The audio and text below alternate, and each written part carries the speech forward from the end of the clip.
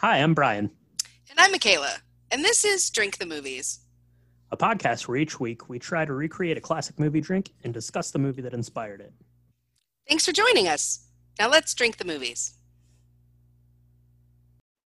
Well, hello, and welcome to episode 101 of Drink the Movies. I'm Brian here, as always, with Michaela. Michaela, we made it through spooky season. We survived all of the terrors of the night, and we made it into November, full blown fall now. That's Pull on right. your sweater, have something warm to drink, have a good time. That's right.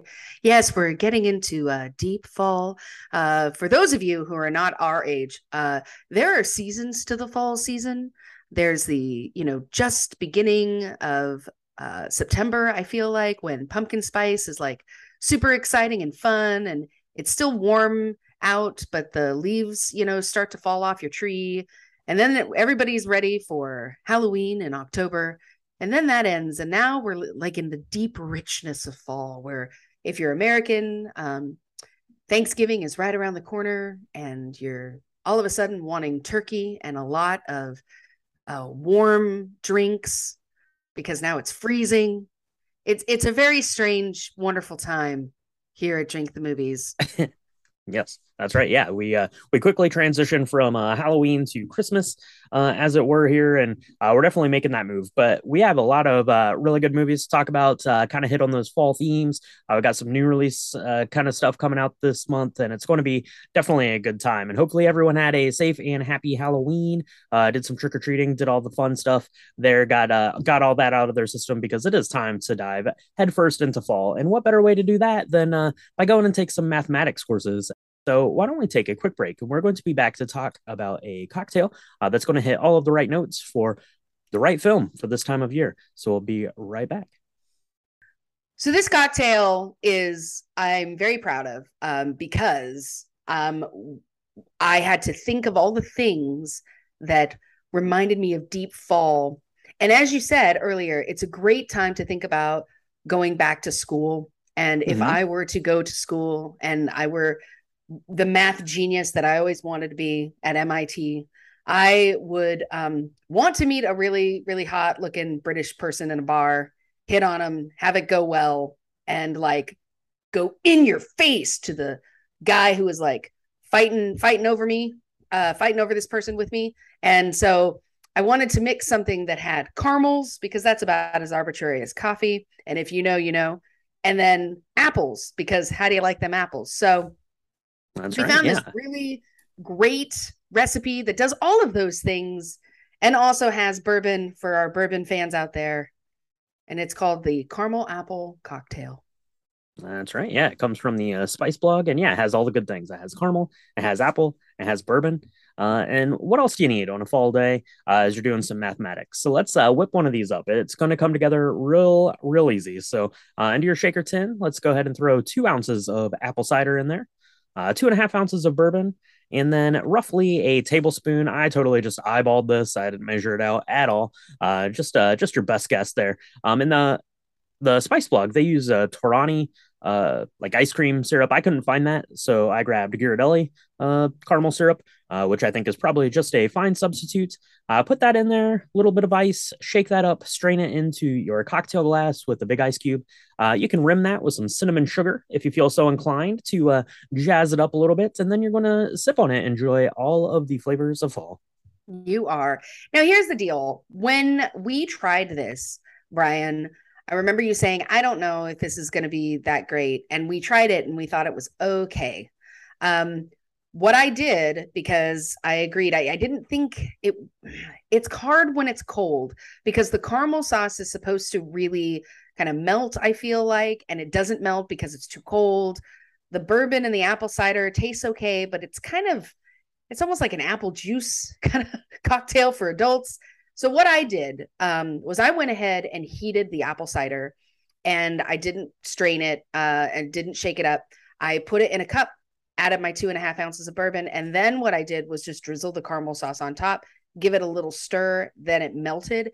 And that I felt was much better. And because it's cold out, it's much more comfy and cozy tasting and Mm-hmm. feeling just overall. So it kind of depends on what you're feeling when you think about this cocktail, but that's really what did it for me. So if it doesn't sound great cold, try it warm. Yeah, I go to try warm. I did mine cold, obviously too, just as the recipe called for. And I thought that it was pretty good. Apple cider, bourbon, caramel are three of my jams. I love all three of those flavors, so I was expecting to really like this, but yeah, cold somehow it just kind of all like melted together. Like the flavors didn't really pop quite enough. So yeah, I think heating it up would be good, or using like a spicier bourbon, maybe like a rye whiskey would maybe set that off a little bit. And it probably depends, which particular cider you're using, or bourbon, that kind of thing. So you can play around with it, but definitely try it warm. I did think that this was, because it's not so like flavor nuanced, this would be good to make a big batch up of. If you were having a fall get together, would be good. It would please a lot of palates, I think, probably, and something kind of fall and rich and delicious, for that. So maybe give that a try, but definitely try it. It's definitely worth your time to try. And you probably have some leftover apple cider if you've, been anything like Michaela and I, just, hoarding the stuff over the last month as we made it through Halloween. So, yeah, give it a try. Take pictures. It's very pretty, especially if you rim it with that cinnamon and sugar mixture. Delicious. So give it a try. Send us your photos and let us know what you think about it. But for now, Michaela, we got to get to our part-time job. We're mopping the floors, but maybe there's a math problem or two we can solve along the way, and get some help really trying to identify what we need to do with our lives. So everyone, hang on tight. We will be right back to chat about this week's film, Good Will Hunting. I've spoken to the judge, and he's agreed to release you. Really? You have to meet with me and a therapist every week. I need someone who can get through to them. Like me. You got me. Maybe you married the wrong woman. Maybe you should watch your mouth. Nobody can understand you, right? Well, you're a genius. I can't learn anything from you. I can't read in some book. Unless you want to talk about you. Are you terrified of what you might say? You don't owe it to yourself. You owe it to me. Because I'd do anything to have what you got. So would any of these guys. Maybe you're perfect right now. Maybe you don't want to ruin that. That way you can go through your entire life without ever having to really know anybody. You ever think about getting remarried? My wife's dead. Hence the word remarried. My wife's dead. Well, I think that's a super philosophy, Sean. I mean, that way you could actually go through the rest of your life without ever really knowing anybody.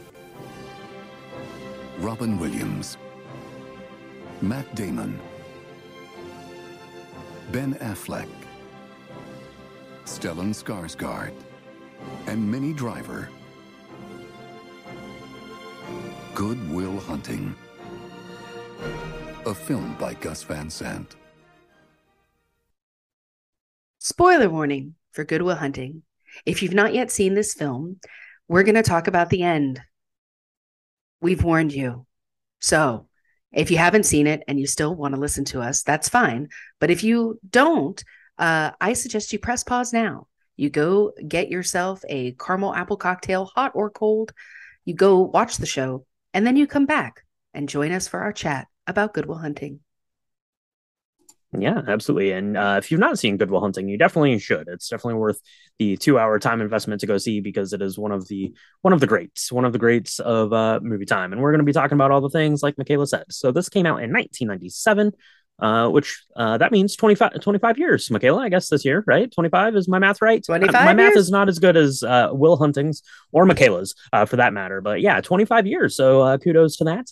Directed by Gus Van Sant, and it stars, of course, Matt Damon and Ben Affleck, and then the late Robin Williams. Yeah. And there's a lot of other folks in this film as well that we're going to talk about. Mm-hmm. Minnie Driver's in it. She plays kind of the love interest. Stellan Skarsgård is in it. He looks so young now. Now when you see it, and he's supposed to be kind of a middle-aged guy then, so it's amazing. He looks amazing. He's like, I don't even know how old he is. And now that he's been in all the Marvel stuff, it's just crazy that he was once in this film to me. But there's a bunch of other actors that kind of play in the periphery that make it big later. And so it's really fun to see them kind of getting their humble starts in this film. This film did really well. It made a lot of money, and it got a lot of positive critical praise. It was nominated for 9 Academy Awards. It lost 7 of those, but it did win 2.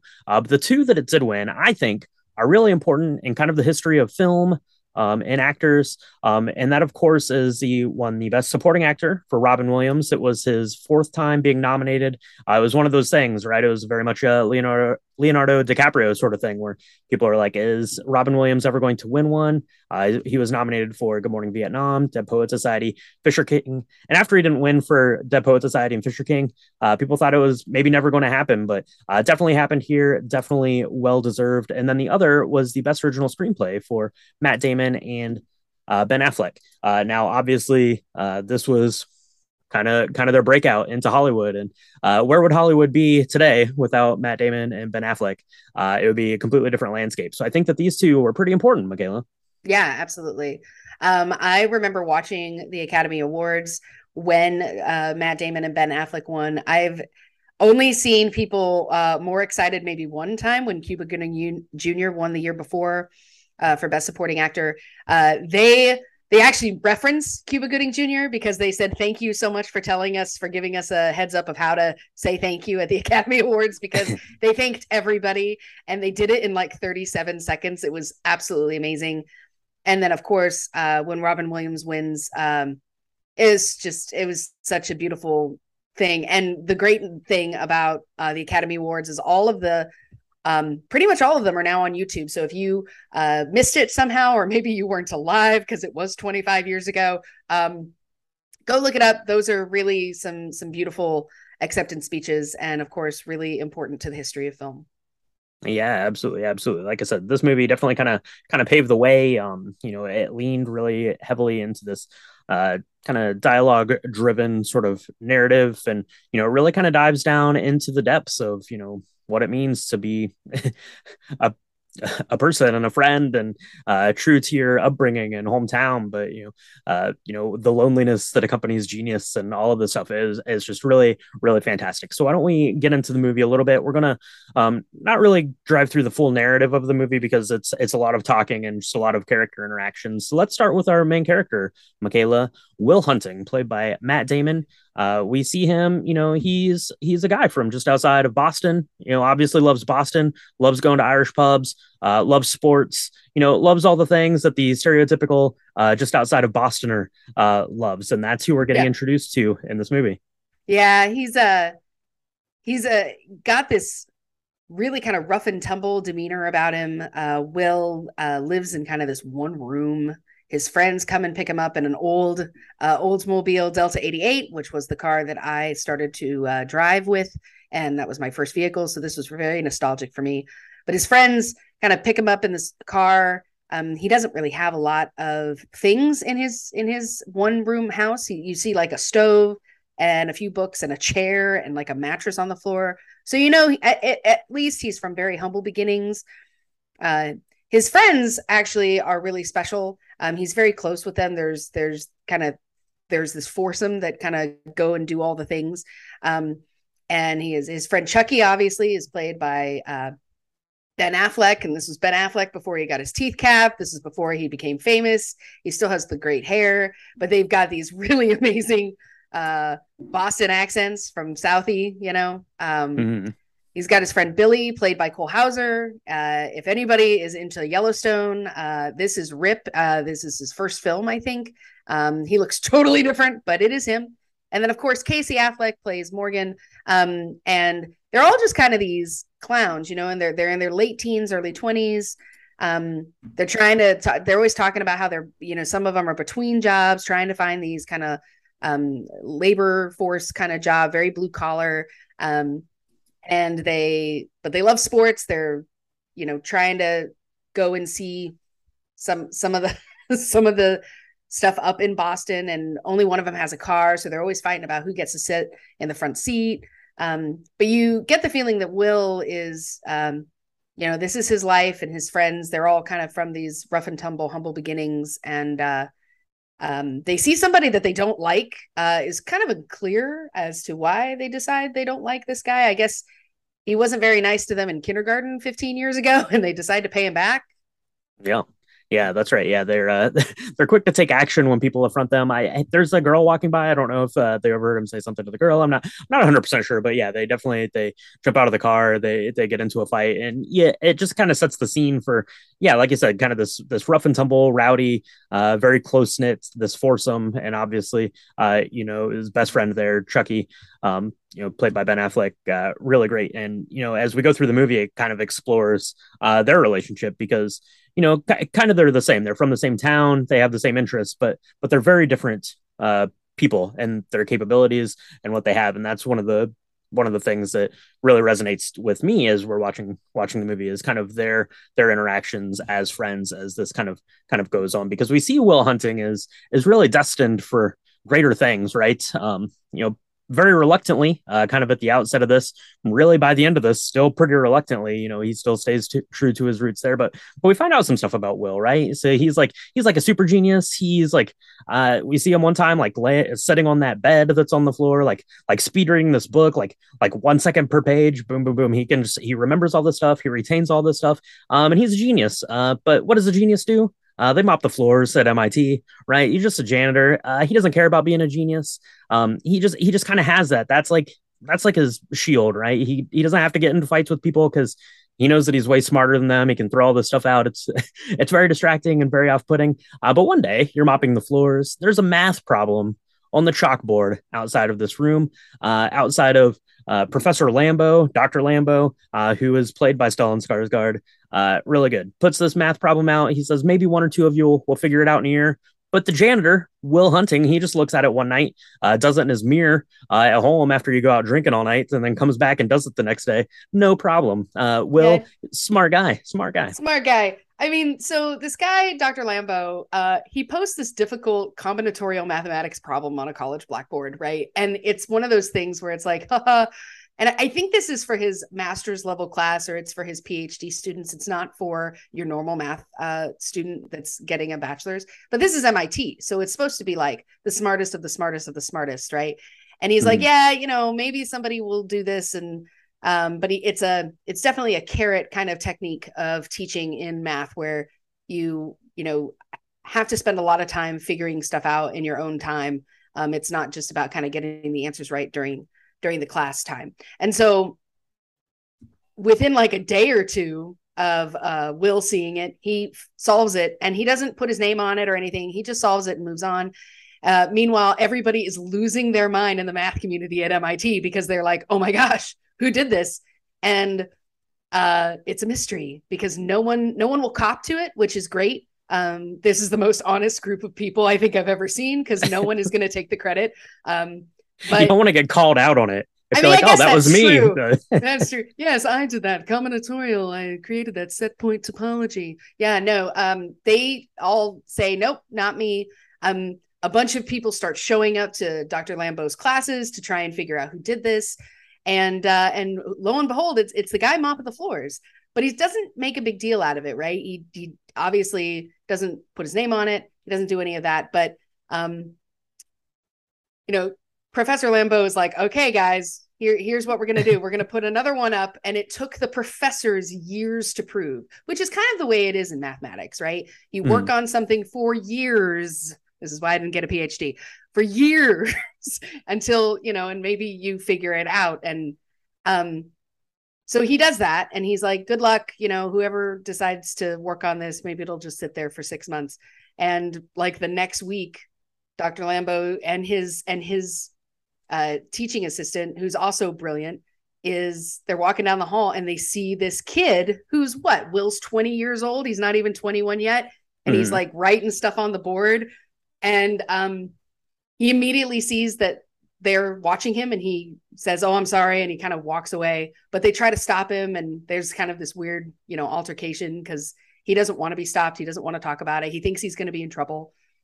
Yeah, and then they look at the board and it's like, oh, yeah, because that looks he's right. just there with, Yeah, because he's just there with the mop bucket, right? They think he's, I don't know, vandalizing the board, but they look at it and yeah, it's right. So obviously he's very good at this math. Like I said, he's doing all the speedering.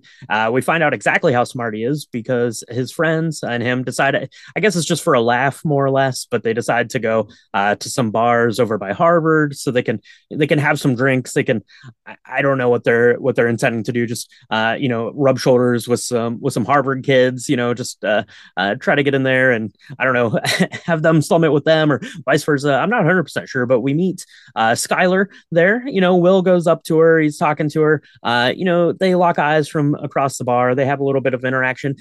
Some Neanderthal looking dude from Harvard comes up, try to prove how smart he is, but don't do that with Will because Will Hunting is going to get the one up on you every time, and he definitely puts him in his place. And Skylar seemed to fancy that. And then you get a really great exchange, right? Because Will just goes back with his friends, just drinking. That's all they're there for. They don't think anything's going to come of the night of being in Harvard. And she comes up and she says, "Why are you such an idiot? I sat there for 45 minutes waiting for you to come over to me, and you never did. Why are you being so lame? Here's my number. Call me. We should start dating." And that's what's going to happen, Michaela. How about them apples? How about them apples?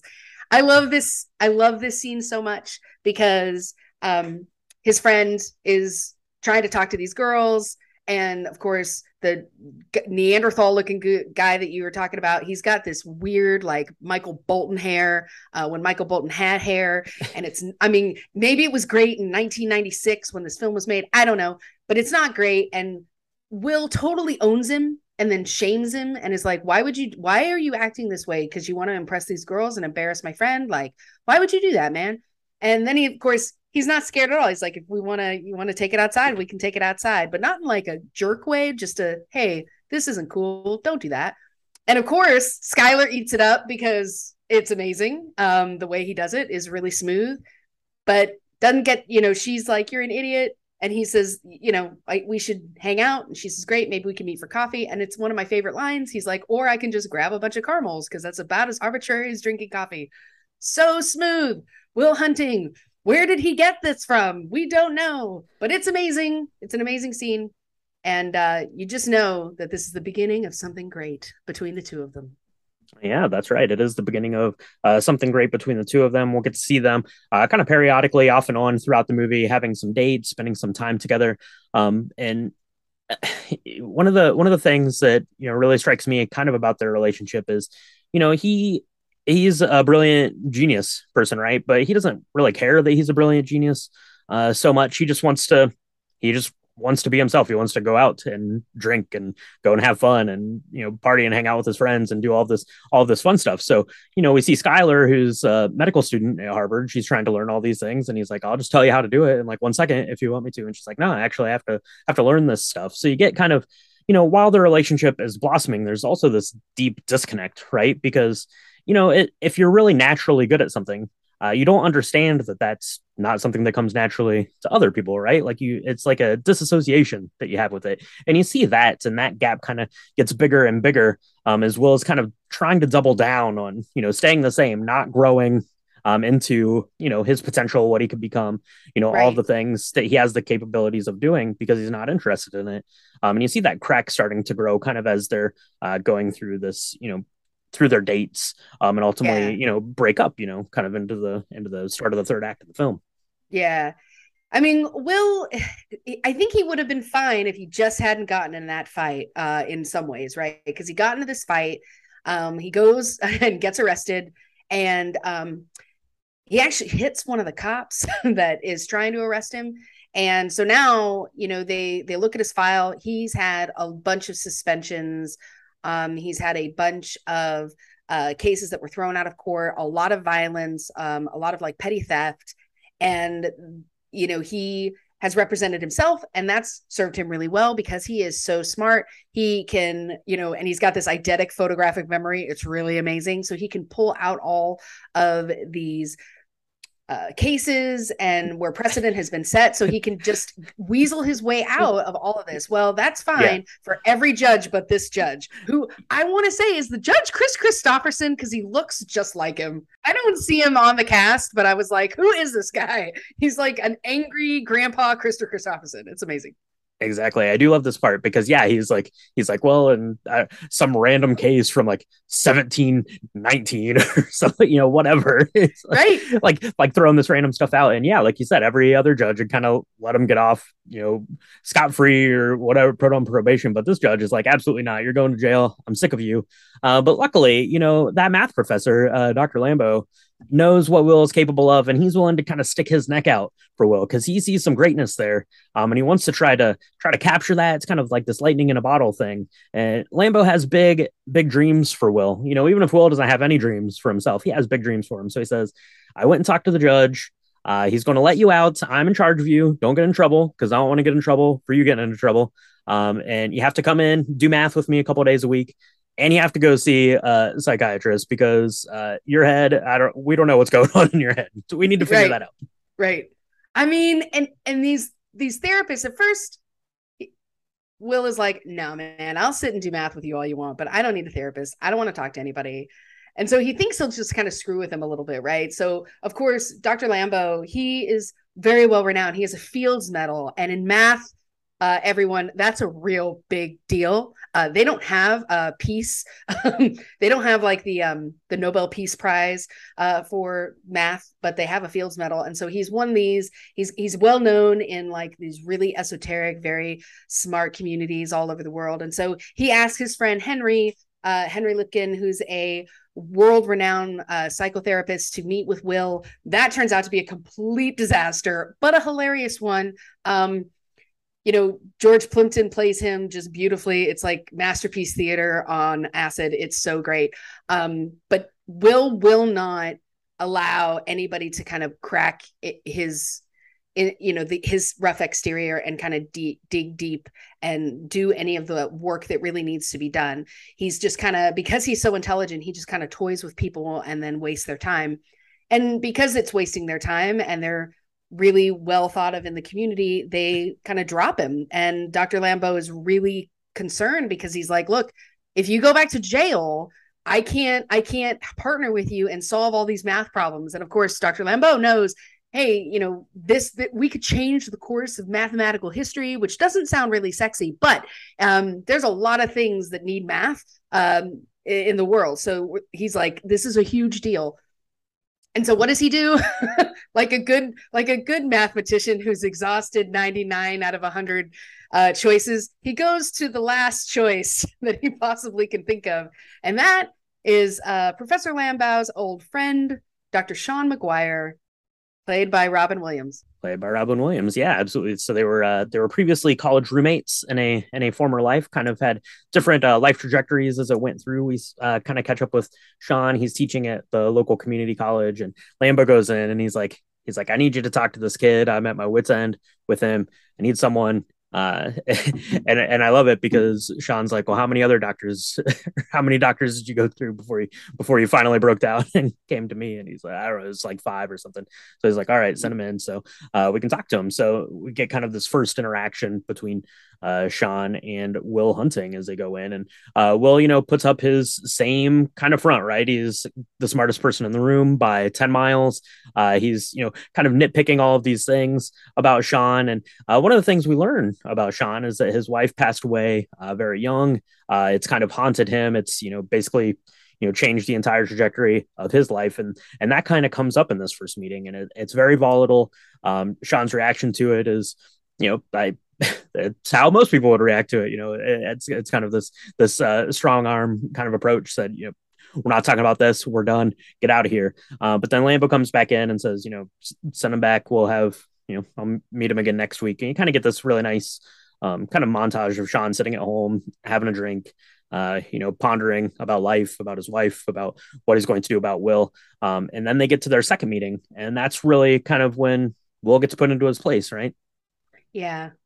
Yeah, it's really a special it's a really special scene, and it's a bunch of people's favorite scene. People say that this was the moment that Robin Williams won his well-deserved Oscar, because he isn't mad, and they definitely left not on great terms. I mean, Will shows up and he immediately says, let's come with me, and they go sit on a park bench And he says, hey, I you fascinate me, and you say things that are so mean, and because you read something in a book, you think that you can dissect everyone's life, and that's not true, and it's hurtful, and I don't know a thing about being an orphan because I read Oliver Twist, is kind of where he goes with it, and says, look, I'm really fascinated by you, but you don't know anything about me, and that's not going to work. You're not going to be able to weasel your way out of this. I'm here and I'm not going away, and it's your decision if you want to talk to me or not. And then he says goodbye and just kind of leaves Will on this bench, and Will has to do his own soul searching, right? And his own thinking. And at first, they have these set meetings and they have to do them. So Will go and sit there, but he won't talk to him. And it's a couple weeks before one of them cracks. And the relationship between Dr. Lambeau and Dr. McGuire, so Robin Williams and Stellan Skarsgård, their relationship is really interesting because they were friends like 25 years ago. They were roommates. Stellan knows that his wife has obviously passed. There's a little bit of tension there because Stellan wasn't there for the funeral and sent a card, and Robin is Dr.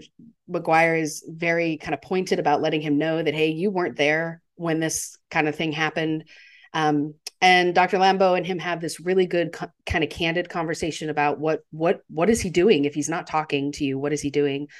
And Sean is like, look, he has to be the one to crack. I don't know how long this is going to last, but he has to be the one to talk. I can't talk to him. And luckily it happens a couple of weeks later, and they start to really build a much more fruitful relationship as a patient and a therapist. But it gives you really great insight into how Will kind of deals with things that makes him uncomfortable. If he can't be smart around it and try and dissect it and turn it into something that is meaningless, then he's just going to avoid it completely.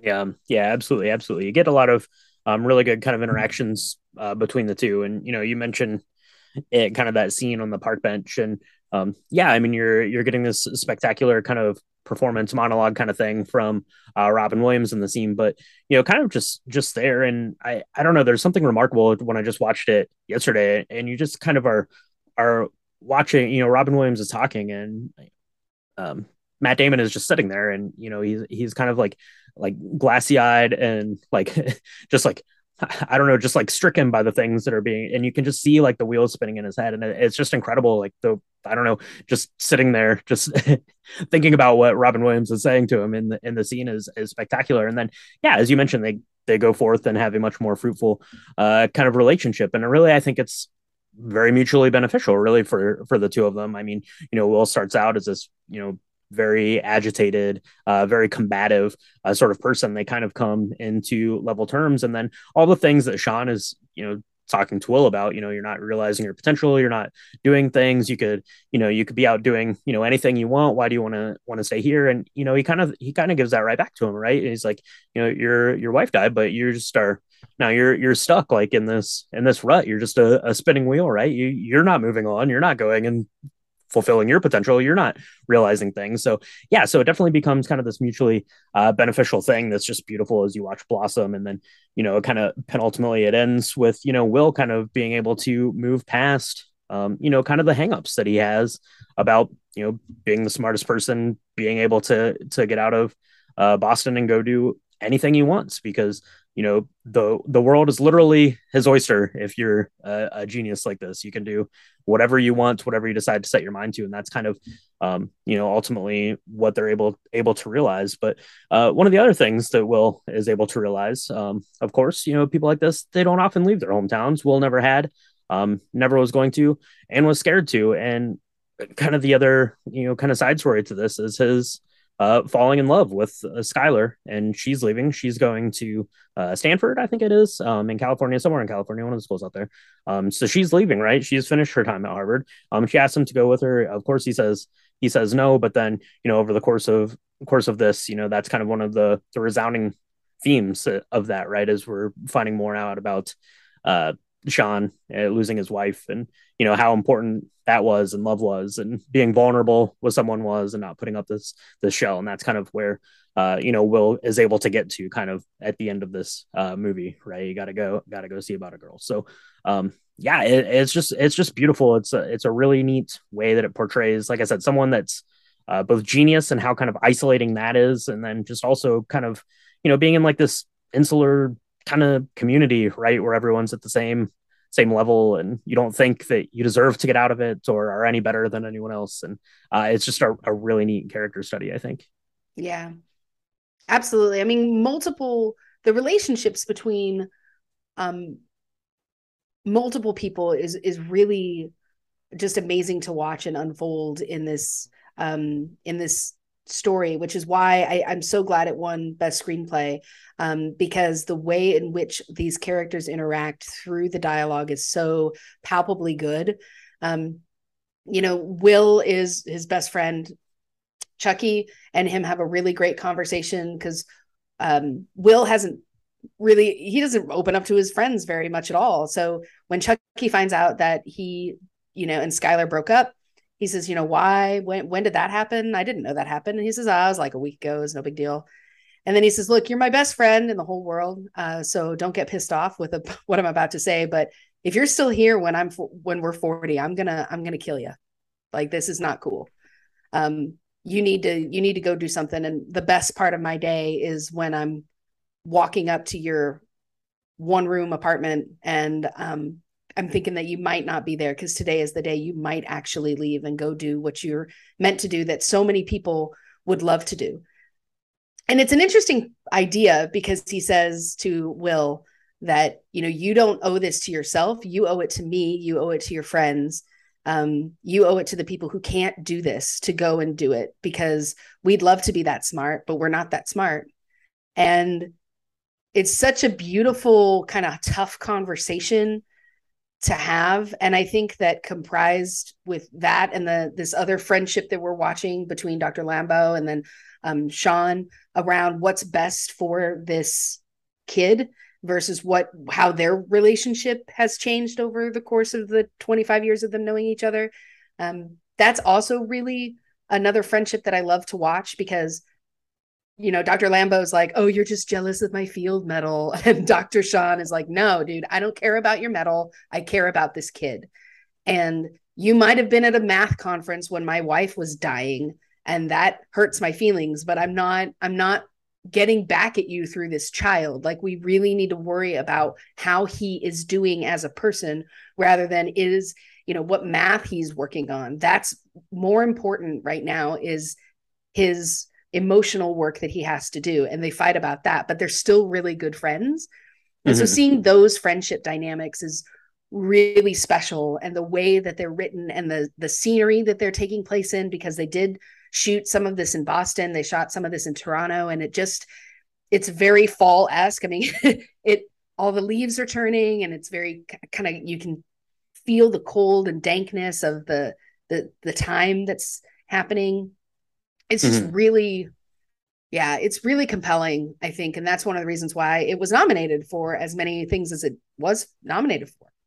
Yeah, absolutely. Absolutely. Yeah. There's a lot of really good of those character moments. You hit on, probably my two favorite ones right there is, his interaction with Chucky there as they're on kind of this job site, and they're having that go out, and then kind of at this bar pub kind of thing where they're sitting down and having lunch, Sean and Lambeau talking about, what's best for Will. And you really get the feeling that they're both coming at it, completely sensibly. And both want really good things for Will, but there's just a little bit of, those things just don't always collide and coincide quite perfectly. And there's just something about this movie. It's just such a really well-rounded, well-balanced kind of kaleidoscope of all of these different things. Like I'd mentioned a couple times, genius and your upbringing, and what that means for your life and your friends, and are you able to leave them behind in pursuit of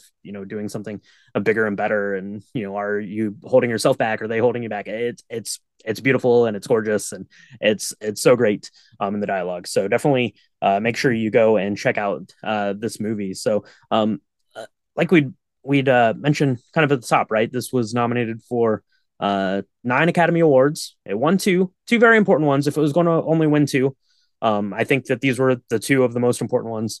It probably could have won, obviously, because Robin Williams finally got his Academy Award, which is great and well deserved. And you can make the argument that it had been well deserved back for Good Morning Vietnam, all the times he'd been nominated. But it was really important to break Matt Damon and Ben Affleck onto the scene.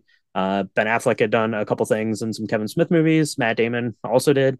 Kevin Smith, Clerks, Chasing Amy, Dogma. That Kevin Smith was one of the executive producers on this, so kind of helped get it off the ground and get them in touch with the right people, I guess, to get this thing made. But really, this was the first kind of thing that they'd done where they'd featured themselves.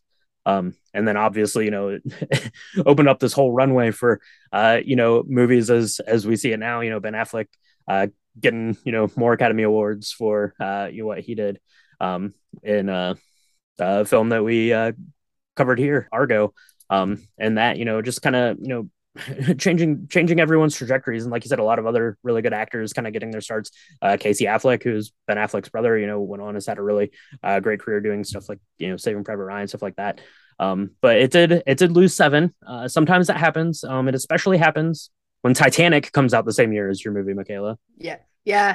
I mean, when James Cameron spends like $1 billion on making a small ocean so that he can put a small Titanic on it and sink it, it's something's got to come out of it. I will say though, as a girl who's in her formative teen years when this film came out, you kind of had two groups of folks in this time, and it was did you want to be swept off your feet by Jack in Titanic, or were you a Will Hunting girl? And I was always the Will Hunting girl. I mean, Leonardo, you're amazing in that show, but who doesn't like who doesn't want this brilliant, like rough demeanor person who was also like so vulnerable and sweet, really, at the end of the day?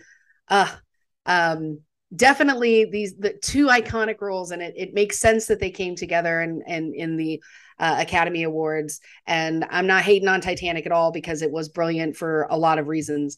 But it's a good solve, I think, to put on the wounds of anyone who's still hurt over the fact that Good Will Hunting didn't win all those awards just because of what it is, because it's such a worthy film. And I think in the history of films, when we go back and we start looking at ones that were nominated for a lot, they ring true. And this film actually ages pretty well. There's a couple of epitaphs that we don't use anymore that I guess were considered much more politically okay to use in the 90s. But for the most part, this film, it's shot so beautifully. It's not super grainy. Like, it's going to age well in the years to come too. And you can't say that about a lot of other films that were made in that time. So yeah, absolutely. For posterity's sake, the 7 that it lost were for lead actor Matt Damon, supporting actress for Minnie Driver, best director, best editing, original song, and score. It lost kind of those technical ones to Titanic there, the music ones as well. So yeah, this film is absolutely great. If you're a fan of dialogue driven things, this is a must watch. 10 out of 10 stars for sure. So give it a watch and let us know what you think about Good Will Hunting, and let us know what you think about the caramel apple cocktail that we put together for this thing, because it was delicious and definitely worth your time to try that out. So make sure you do that. You can send us pictures and your thoughts on Good Will Hunting, all that stuff on our social media. It's at Drink the Movies on Instagram and Twitter, and facebook.com/Drink the Movies. If you want to get episode recaps, pictures of our cocktails, pictures of all the other cocktails, including the Argo, go check that out on our website. It's www.drinkthemovies.com. And if you're interested in connecting with us further, you can check out our Discord server. Link is in the show description. And you can join us on Patreon, where we're going to be doing some bonus content, hangouts, live streams, all that sort of stuff. So you can check that out on www.patreon.com/drinkthemovies. We appreciate everyone who takes the time to go do that. And We appreciate everyone who takes the time to subscribe and leave a review for the podcast. Michaela, where can they do that? You can find us on Apple Podcasts. You can find us on Spotify, Stitcher, Good Pods, Nearpods, anywhere where Anchor podcasts are distributed. You can find us on anything these days. We are out and about, and we are really excited to be sharing our Patreon, to be able to Discord with folks. So get on those platforms if that's your thing. If you'd like to do that, it's we do 2 drops a week regularly. Leave us a 5-star review because it really helps us grow the community and get Drink the Movies out there. Yeah, absolutely. Absolutely. So for now, Michaela, I am tired of doing mathematics. I finished my caramel apple cocktail. And I do like those apples. I did not get a phone number. So how about them apples? I don't know. So we'll have to come back with a new cocktail next week. And we're going to have to go back into the Marvel back catalog because we have some prep work to do. Wakanda Forever comes out in a couple weeks, and I think we better go back and revisit Black Panther, The World of Wakanda. So we are going to do that next week. We have a really fun cocktail coming your way for that one. So we're going to go do that. So stay tuned for the lobby bar. Stay tuned for Black Panther next week. But for now, Michaela, let's take these cocktails and get out of here. We got a class. All right. Yeah, we got a class. We got topography, some sort of combinatorics class that neither one of us is going to finish. I like this idea. Okay. Well, we'll see everyone next time on Drink the Movies. Gotta go see About a Girl. Son of a bitch, you stole my line.